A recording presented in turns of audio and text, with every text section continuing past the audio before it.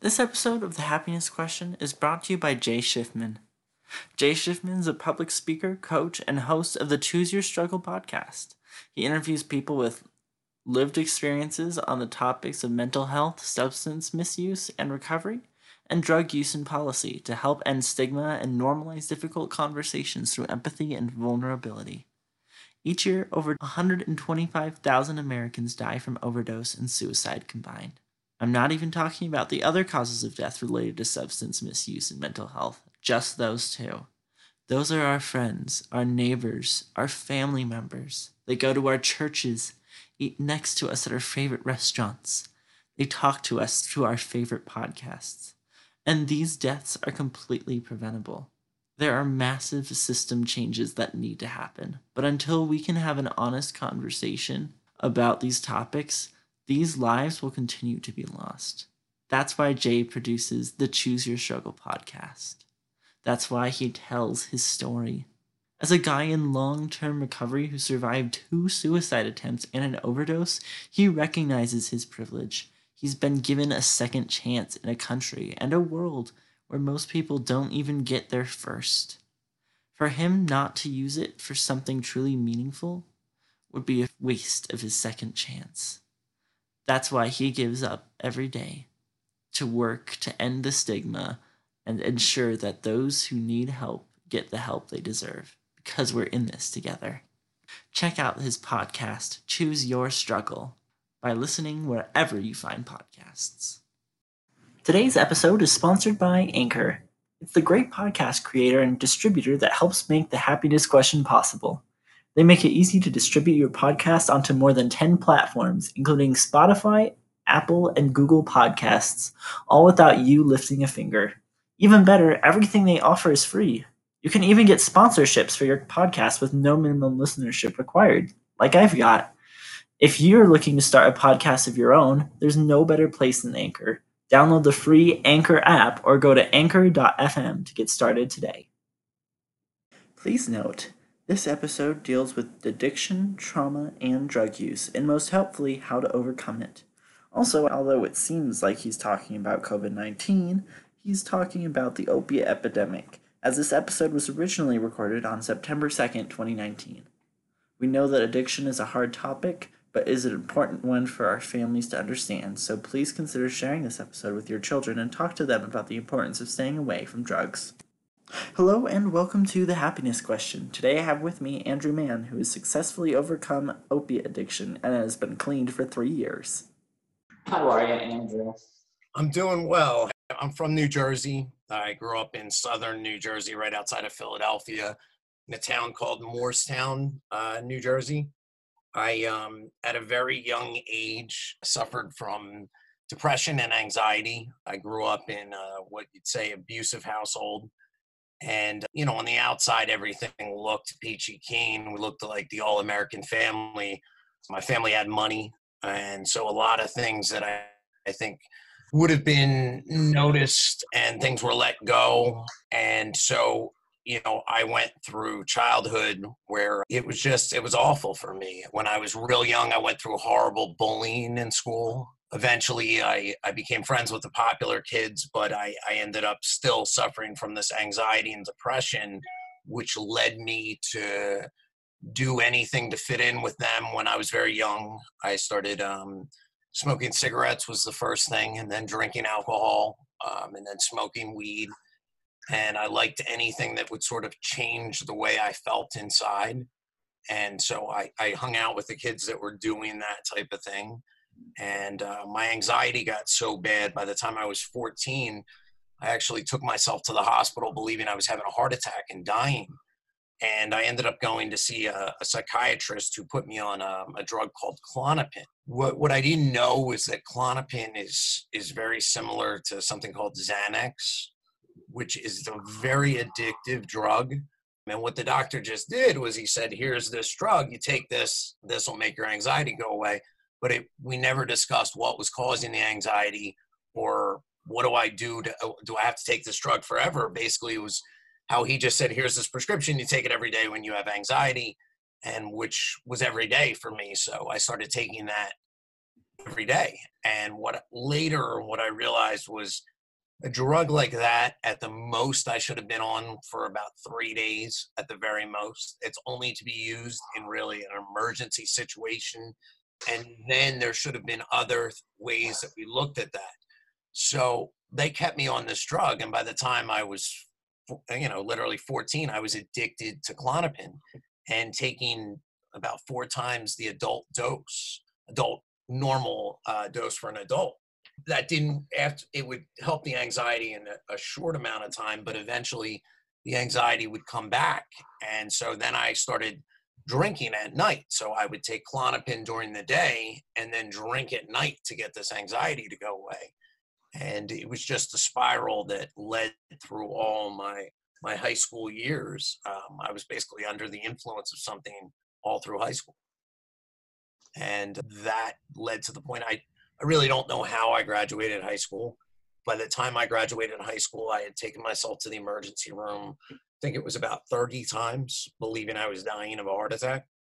And, when it came to my family, they sent me to a couple psychiatrists and they didn't like what the psychiatrist had to say. So, they liked the one psychiatrist that just gave me drugs and that was their answer. And then later on, when I became a drug addict, they were like, how could you become a drug addict? But when I graduated from high school, we actually went to see a psychiatrist, a woman, about whether I was fit to go to college, because right after I got my driver's license, I ended up being charged with DUI. I got in a car accident drunk on a Sunday morning, which should have been a huge red flag for a 17-year-old. But I went to see the psychiatrist, and the psychiatrist told my parents, she said, I don't know why you're thinking about college. This kid really needs help. He needs to be in a hospital somewhere getting help. And he does not need to be going to college. And my parents said, lady, you're crazy. That's not what we wanted to hear. And the lady basically said, well, then why did you come to me if you didn't want my honest opinion?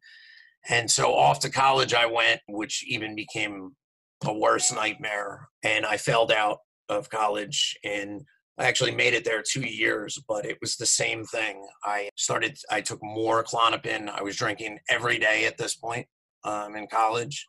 So between Klonopin, drinking, I also experimented with cocaine. It was anything to get feeling different from the way I was feeling.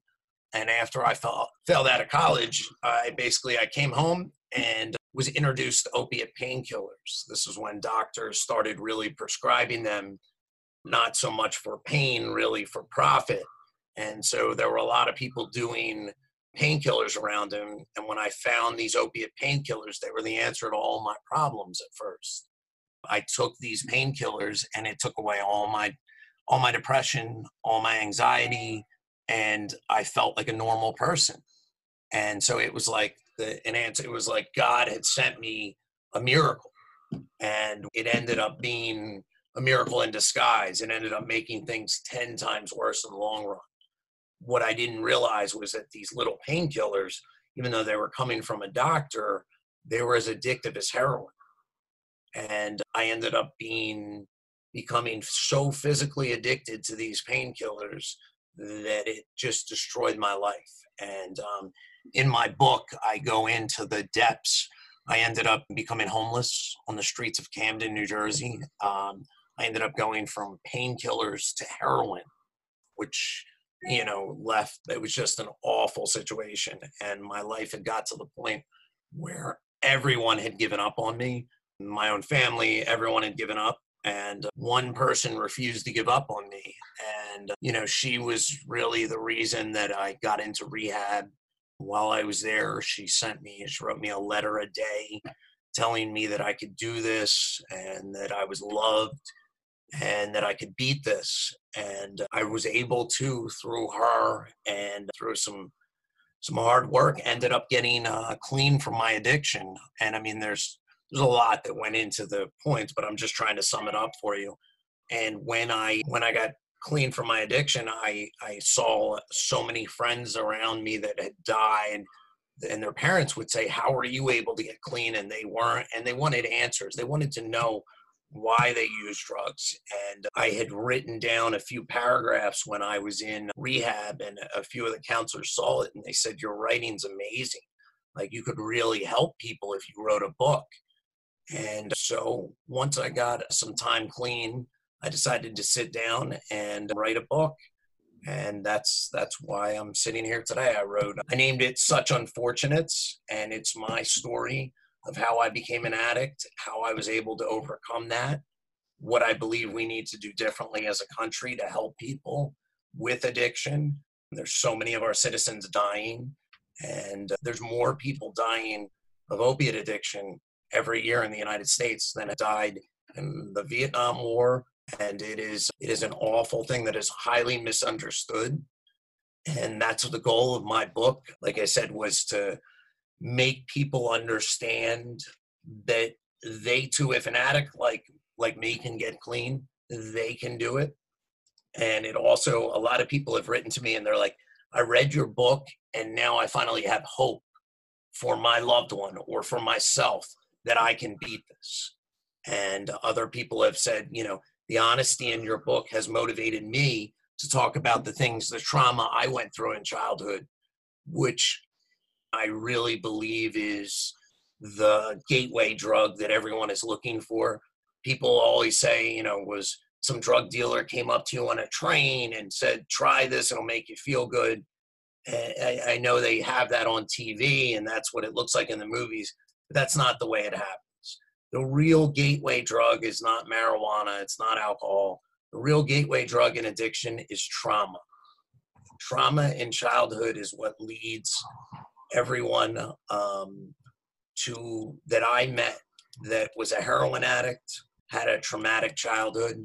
A lot of them were not loved. And in my book, it goes into that, how trauma leads to that.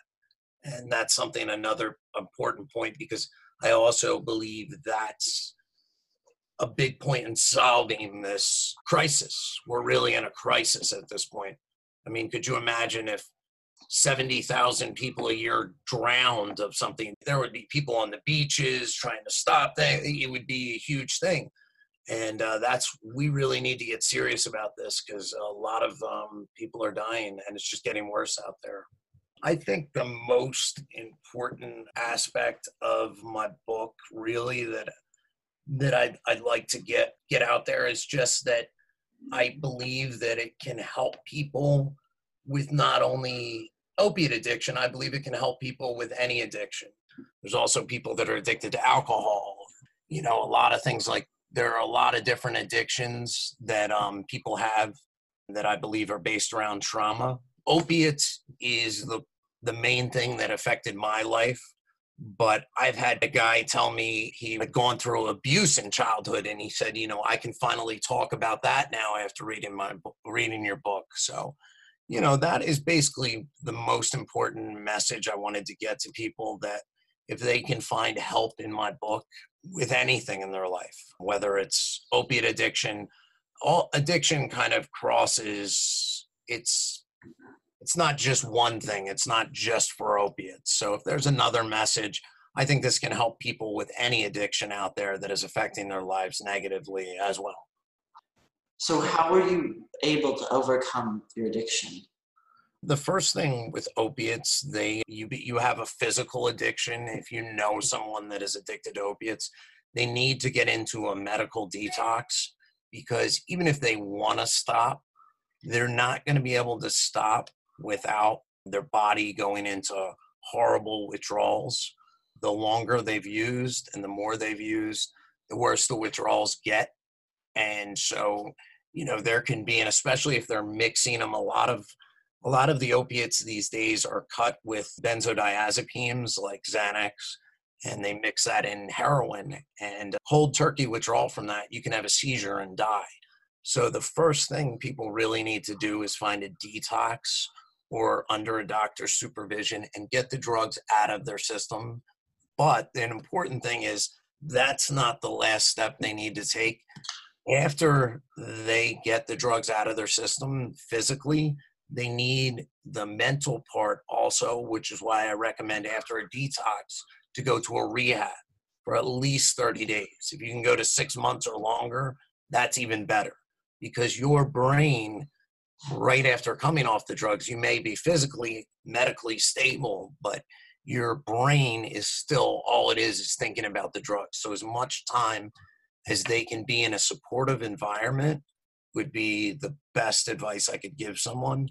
And then it's not even, that isn't the final solution there. After they get out of the supportive environment, they need to either get involved with AA or NA or another type of group, whether it's church or something else, with people like them. Because one thing that's very important that I've seen addicts or people that have suffered trauma is being able to talk to other people that have gone through similar things.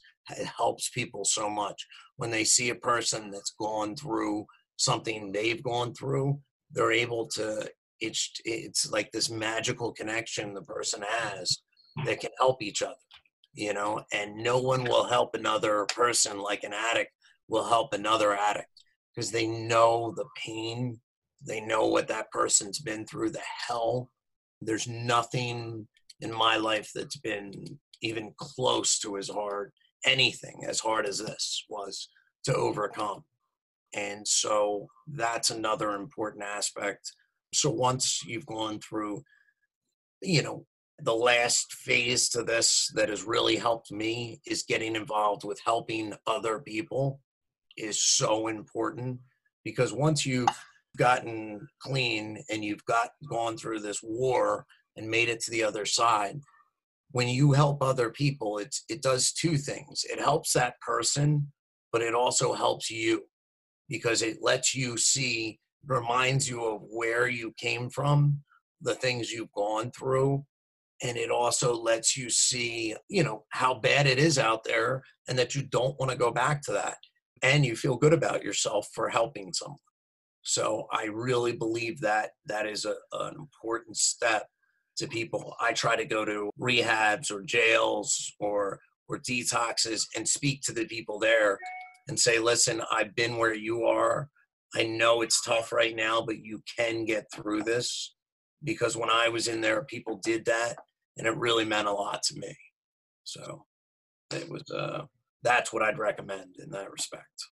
How long did this process take for you? This was a very long process. I probably went through 15 years of trying to get clean. Like I said, it got so bad that I lost everything in life.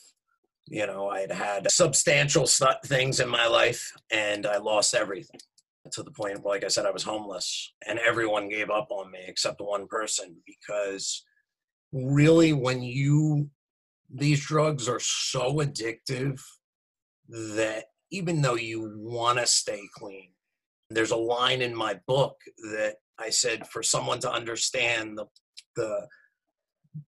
the pull of drugs, try starving yourself for 3 days and then put a collection of your favorite foods right in front of you, but you can't eat them 24 hours a day, 7 days a week, 365 days a year. And that's what it feels like to not want to do drugs. So you take that in front of a person, and it's just such a huge mountain to climb to not take that step. That it took, you know, there were times I would get a week clean or a month clean or maybe 2 months, and then I would always go back. And it was just, I had to, they say you kind of have to hit rock bottom to go up. Now, do I believe that? I think there's people that don't need to lose everything and have their life completely destroyed. But for a lot of people, it takes time. And I would recommend that you don't give up on your family member. I mean, the solution isn't just to throw money at them. But if your family member is willing to get help, stick by them, show them love, be there for them. If they're not willing to get help, you know, then you can do the tough love thing. But, you know, I've seen people recommend just throw your family member out to the street if you find out they use drugs. And that's a good way to get someone to die, because I've seen that happen, and the family thought that was the right thing to do. And then it really is, you're just, if they're willing to get help, you should stand by them. If they're not willing to get help, I understand that. You can cut them off. You don't just throw money at them and hope they'll get better, because they're not going to. But if your family member is willing, they need some support. They need you to be there and tell them you love them, you want them to get better. And as long as they are trying to get help, you will be behind them. That is really the right way to go about that. How long has it been since you stopped? A little bit over 2 years now. So it's been a great, I'll be coming up on 3 years soon, and I've accomplished a lot in that time, and it feels great.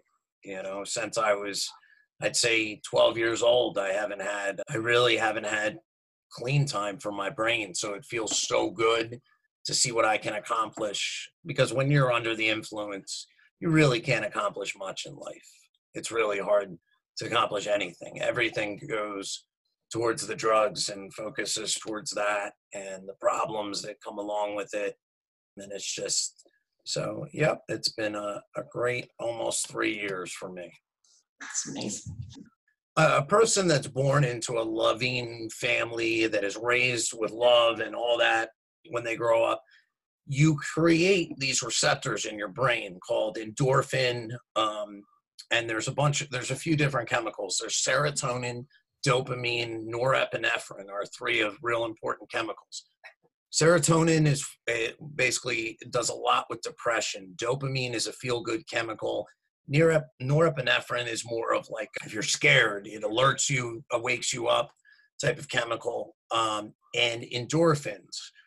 Well, when you take let's just say a child's raised with love and a happy family, their brain from age 0 to 18 grows the right way, it produces the right amount of endorphins, the right amount of serotonin, dopamine. Is when they wake up, they feel great for life, they're happy, they're motivated. But when you go through trauma, your brain, and doctors, I've looked into this, doesn't produce the right amount of chemicals and the right amount of endorphins. So when you wake up in the morning, it's like struggle to get out of bed. When you're sitting in class, you get bored easily. When those chemicals aren't in the right amount, everything in life is 10 times harder. So this is what makes someone very prone to addiction. When they take that opiate, say you go and you take an Oxycontin, all those chemicals that haven't been at the right levels in your brain are suddenly not only at the right levels, but at a very high level, and you feel great. If a person that has normal levels takes an Oxycontin, most of the time they get sick to their stomach. It's too much. It just doesn't feel good to them. But a person that is deficient in those chemicals, they take that and it's like, oh my God, now I feel like everyone else does. My high on those drugs was like other people's normal in life when they felt good. When I took Oxycontin, I got straight A's in class. And before that, I couldn't pay attention or do anything. I could do well in tests, but life was boring to me. So when at first, it was the greatest thing being on those. I slept right. I had always smoked cigarettes and drank a lot, but when I started taking the Oxycontin, I quit that right away. There wasn't any need for it. Everything in my brain felt great. And so at first, when you're going through this addiction and you take these things, you love life and you don't feel like you're doing anything wrong because you're taking a pill, you're putting it in your own body. It's coming from a doctor. Why would you think anything would be wrong with that? You know what I mean? Like, the doctor's giving it to me. What do you mean I'm doing something that's criminal? Are you crazy? I'm taking something a doctor gave me. But, and that's why people would say drug addict. And I'd be like, these people are nuts. I'm not a drug addict. I take prescription pills. But I was just as addicted as anyone else. And that's when the second part comes into play. The problem with opiates is they build up a tolerance in your body. So you have to take more and more and more to get the same effect. And when you suddenly remove those opiates, because they're extremely expensive, so if you run out of your prescription early, which you will because you have to keep upping the dose, your body goes into withdrawal. And the withdrawal from opiates I describe in my book is the worst thing you could ever imagine. So now you're at the point where it's not about taking them to get high or feel good. You're just taking them to avoid the withdrawal because it is such an awful. People compare the withdrawal to the flu, which is a joke. The flu is nothing compared to the withdrawal. I would take the flu. It's the flu times 10,000. Everything in your body hurts. I go through a couple of chapters where I describe it, and people do such crazy things to avoid the withdrawal. People will burn themselves to get a doctor to write them a prescription just to get out of the withdrawal. They'll break their bones. It's that awful.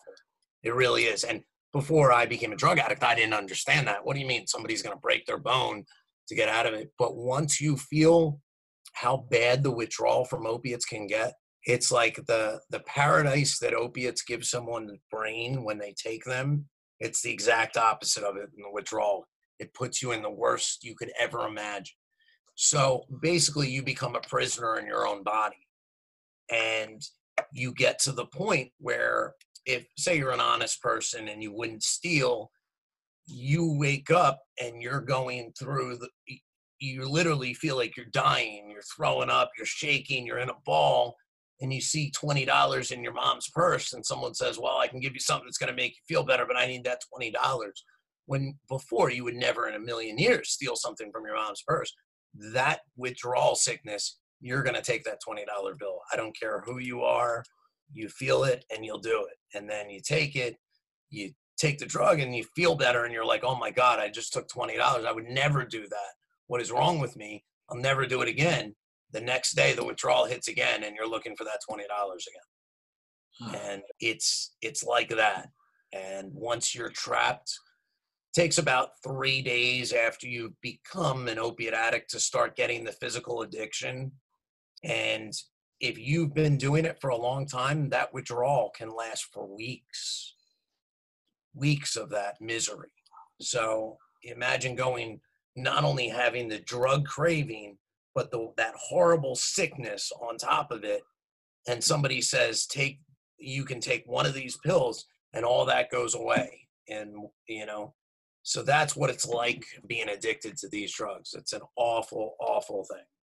A lot of people who've read my book have said, they were like, I'm so glad I read this because, I had a doctor say to me, he's like, I completely look at things differently now after reading your book. He said, I can't, for the past 2 weeks, I can't stop thinking about it. So I'm really happy I'm able to educate some people and enlighten them. So how do we avoid this addiction in the first place if we keep getting these opiate drugs as prescriptions? Well, here's the problem. The reason these things got prescribed so much was not because of legitimate medical reasons. It was for profit. These big companies decided opiates, at the very most, like benzodiazepine, should be prescribed for 3 days if somebody's in massive pain, okay? After that, there is no need for these drugs. If somebody's in the hospital and they're having some serious surgery, yes. They get burns all over their body, sure, right away, they need it. But there is no reason someone should walk into a doctor's office with back pain and walk out with a 3-month prescription for, a 270 Oxycontin 80 milligrams. And that's what has happened. The pharmaceutical companies gave these doctors a financial incentive to write these drugs. And so like Purdue Pharma, they're the makers of Oxycontin, and Johnson & Johnson, they basically provide all the raw material which makes these opiates. The United States consumes 95% of the world's opiates, and we're 3% of the world's population. So what happened is they prescribed enough opiates for every man, woman, and child last year in the United States to take 20 pills each. So they are overprescribed just so these companies can make billions of dollars. And they're starting to crack down on it. Johnson & Johnson and Purdue just got a huge fine in the billions of dollars. The Attorney General of Oklahoma asked for my book because he's suing these companies and wanted to have, some ammunition. And he did. He won the lawsuit because it's what they did is no different than the drug kingpin in South America flooding the streets with cocaine and heroin. Actually, it's a little worse because they tricked people into, and they made billions of dollars off of it. If you look, a lot of the museums in New York, because these people donated some money to these museums, the Sackler family were the ones who started OxyContin, and the museums gave the money back because it's blood money. They went to poor neighborhoods in West Virginia, Kentucky, and they got whole towns devastated by opiate addiction. These people that trusted their doctor went in, got a prescription for a drug. A few weeks later, they were physically addicted to something, and which started a nightmare. And they ended up robbing pharmacies, stealing money, things they would never do in a million years. And it just has devastated the country. I mean, it's worse than Vietnam every year. It's horrible. And things need to change. First, that doctors need to stop overprescribing this. They need to remove the profit incentive. They should never be prescribed for more than 3 days for any reason, unless someone's dying of cancer. And those aren't the people that are having these problems. So if someone's dying of cancer, I have no problem. You can prescribe them whatever they want. But those are the only people that should be getting these things on an unlimited basis. And that is the first step. The second is dealing with the trauma. You need to recognize children who've been through trauma before they become addicts.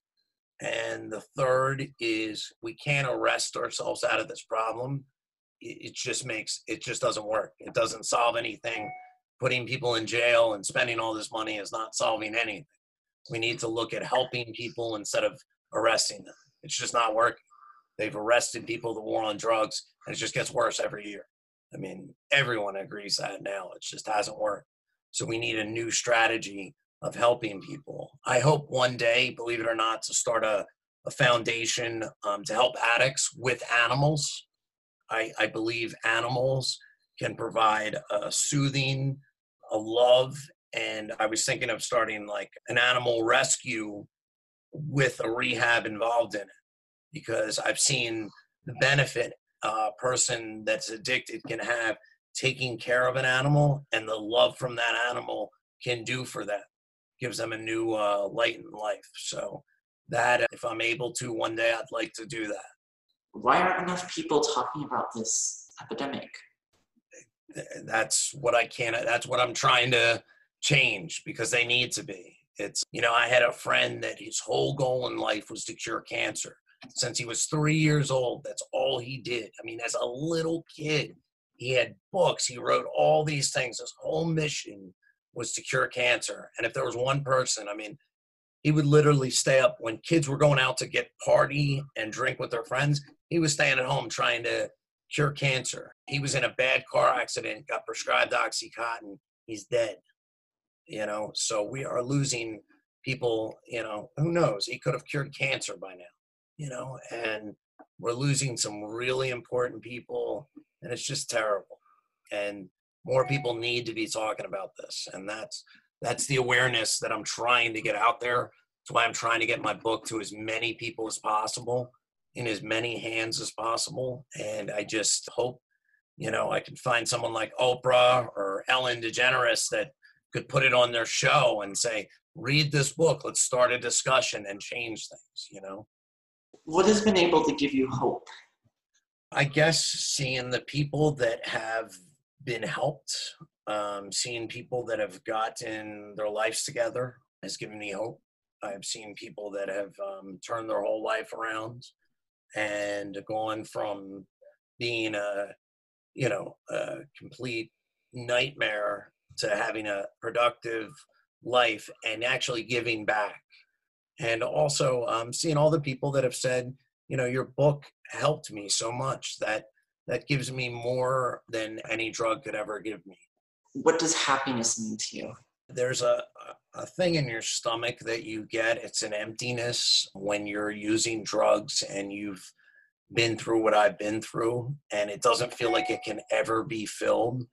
But when you have love in your life and you're not with those drugs, that emptiness inside you gets filled. And when I feel that filled, that's happiness to me. Did it mean something to you in the past that was different? Yes, happiness in the past was fleeting. It was the next minute I could find. It was a fake happiness. It was a chemical happiness that was brought on that wasn't real. Do you have any plans to make an audiobook of your book? Yes, actually, I want to. No one's really showed me how to do it yet. And I saw, I don't know if there's a website I could go on or I could read it into a microphone. And if I found out how to do that, I would do that. Absolutely. I think that's a good idea. I'm going to look into that today, how I could do that, how to get it on audiobook, and maybe I will do that. That's a good idea. It's a good question. Thank you for that. Like I said, the name is Such Unfortunates. It's on Amazon. It's also Target and Barnes & Noble, but Amazon's the main spot. And I'm the author, Andrew Mann. That's 2 N's. And really appreciate you giving me a chance to get on here. And, I really hope this can help some people out. Well, it was nice speaking with you. I really appreciate it. I'll look forward to this. I hope you enjoy the book, and I will let you know when I get it on audio. I hope you have a great day, Andrew. You too, Camden. Nice talking with you. Since the recording of this episode, Andrew Mann's book, Such Unfortunates, is now available on Audible.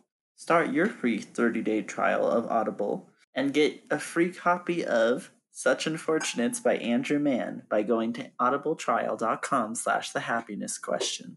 Going to this link will help support the show and our author, Andrew Mann. Plus, will help give you a really great read, which you get to keep for free even if you cancel. I mean, it's a no-brainer. Get your copy, again, for free by going to audibletrial.com/thehappinessquestion today. Hi, and thank you for listening to The Happiness Question. We hope you enjoyed our episode with Andrew Mann. If you did, please consider leaving us a review on your favorite podcast website so that more people can find our episode. If you have family or other friends that happen to be struggling with addiction, please help share this episode with them and those family members so that they too can help find happiness through it all.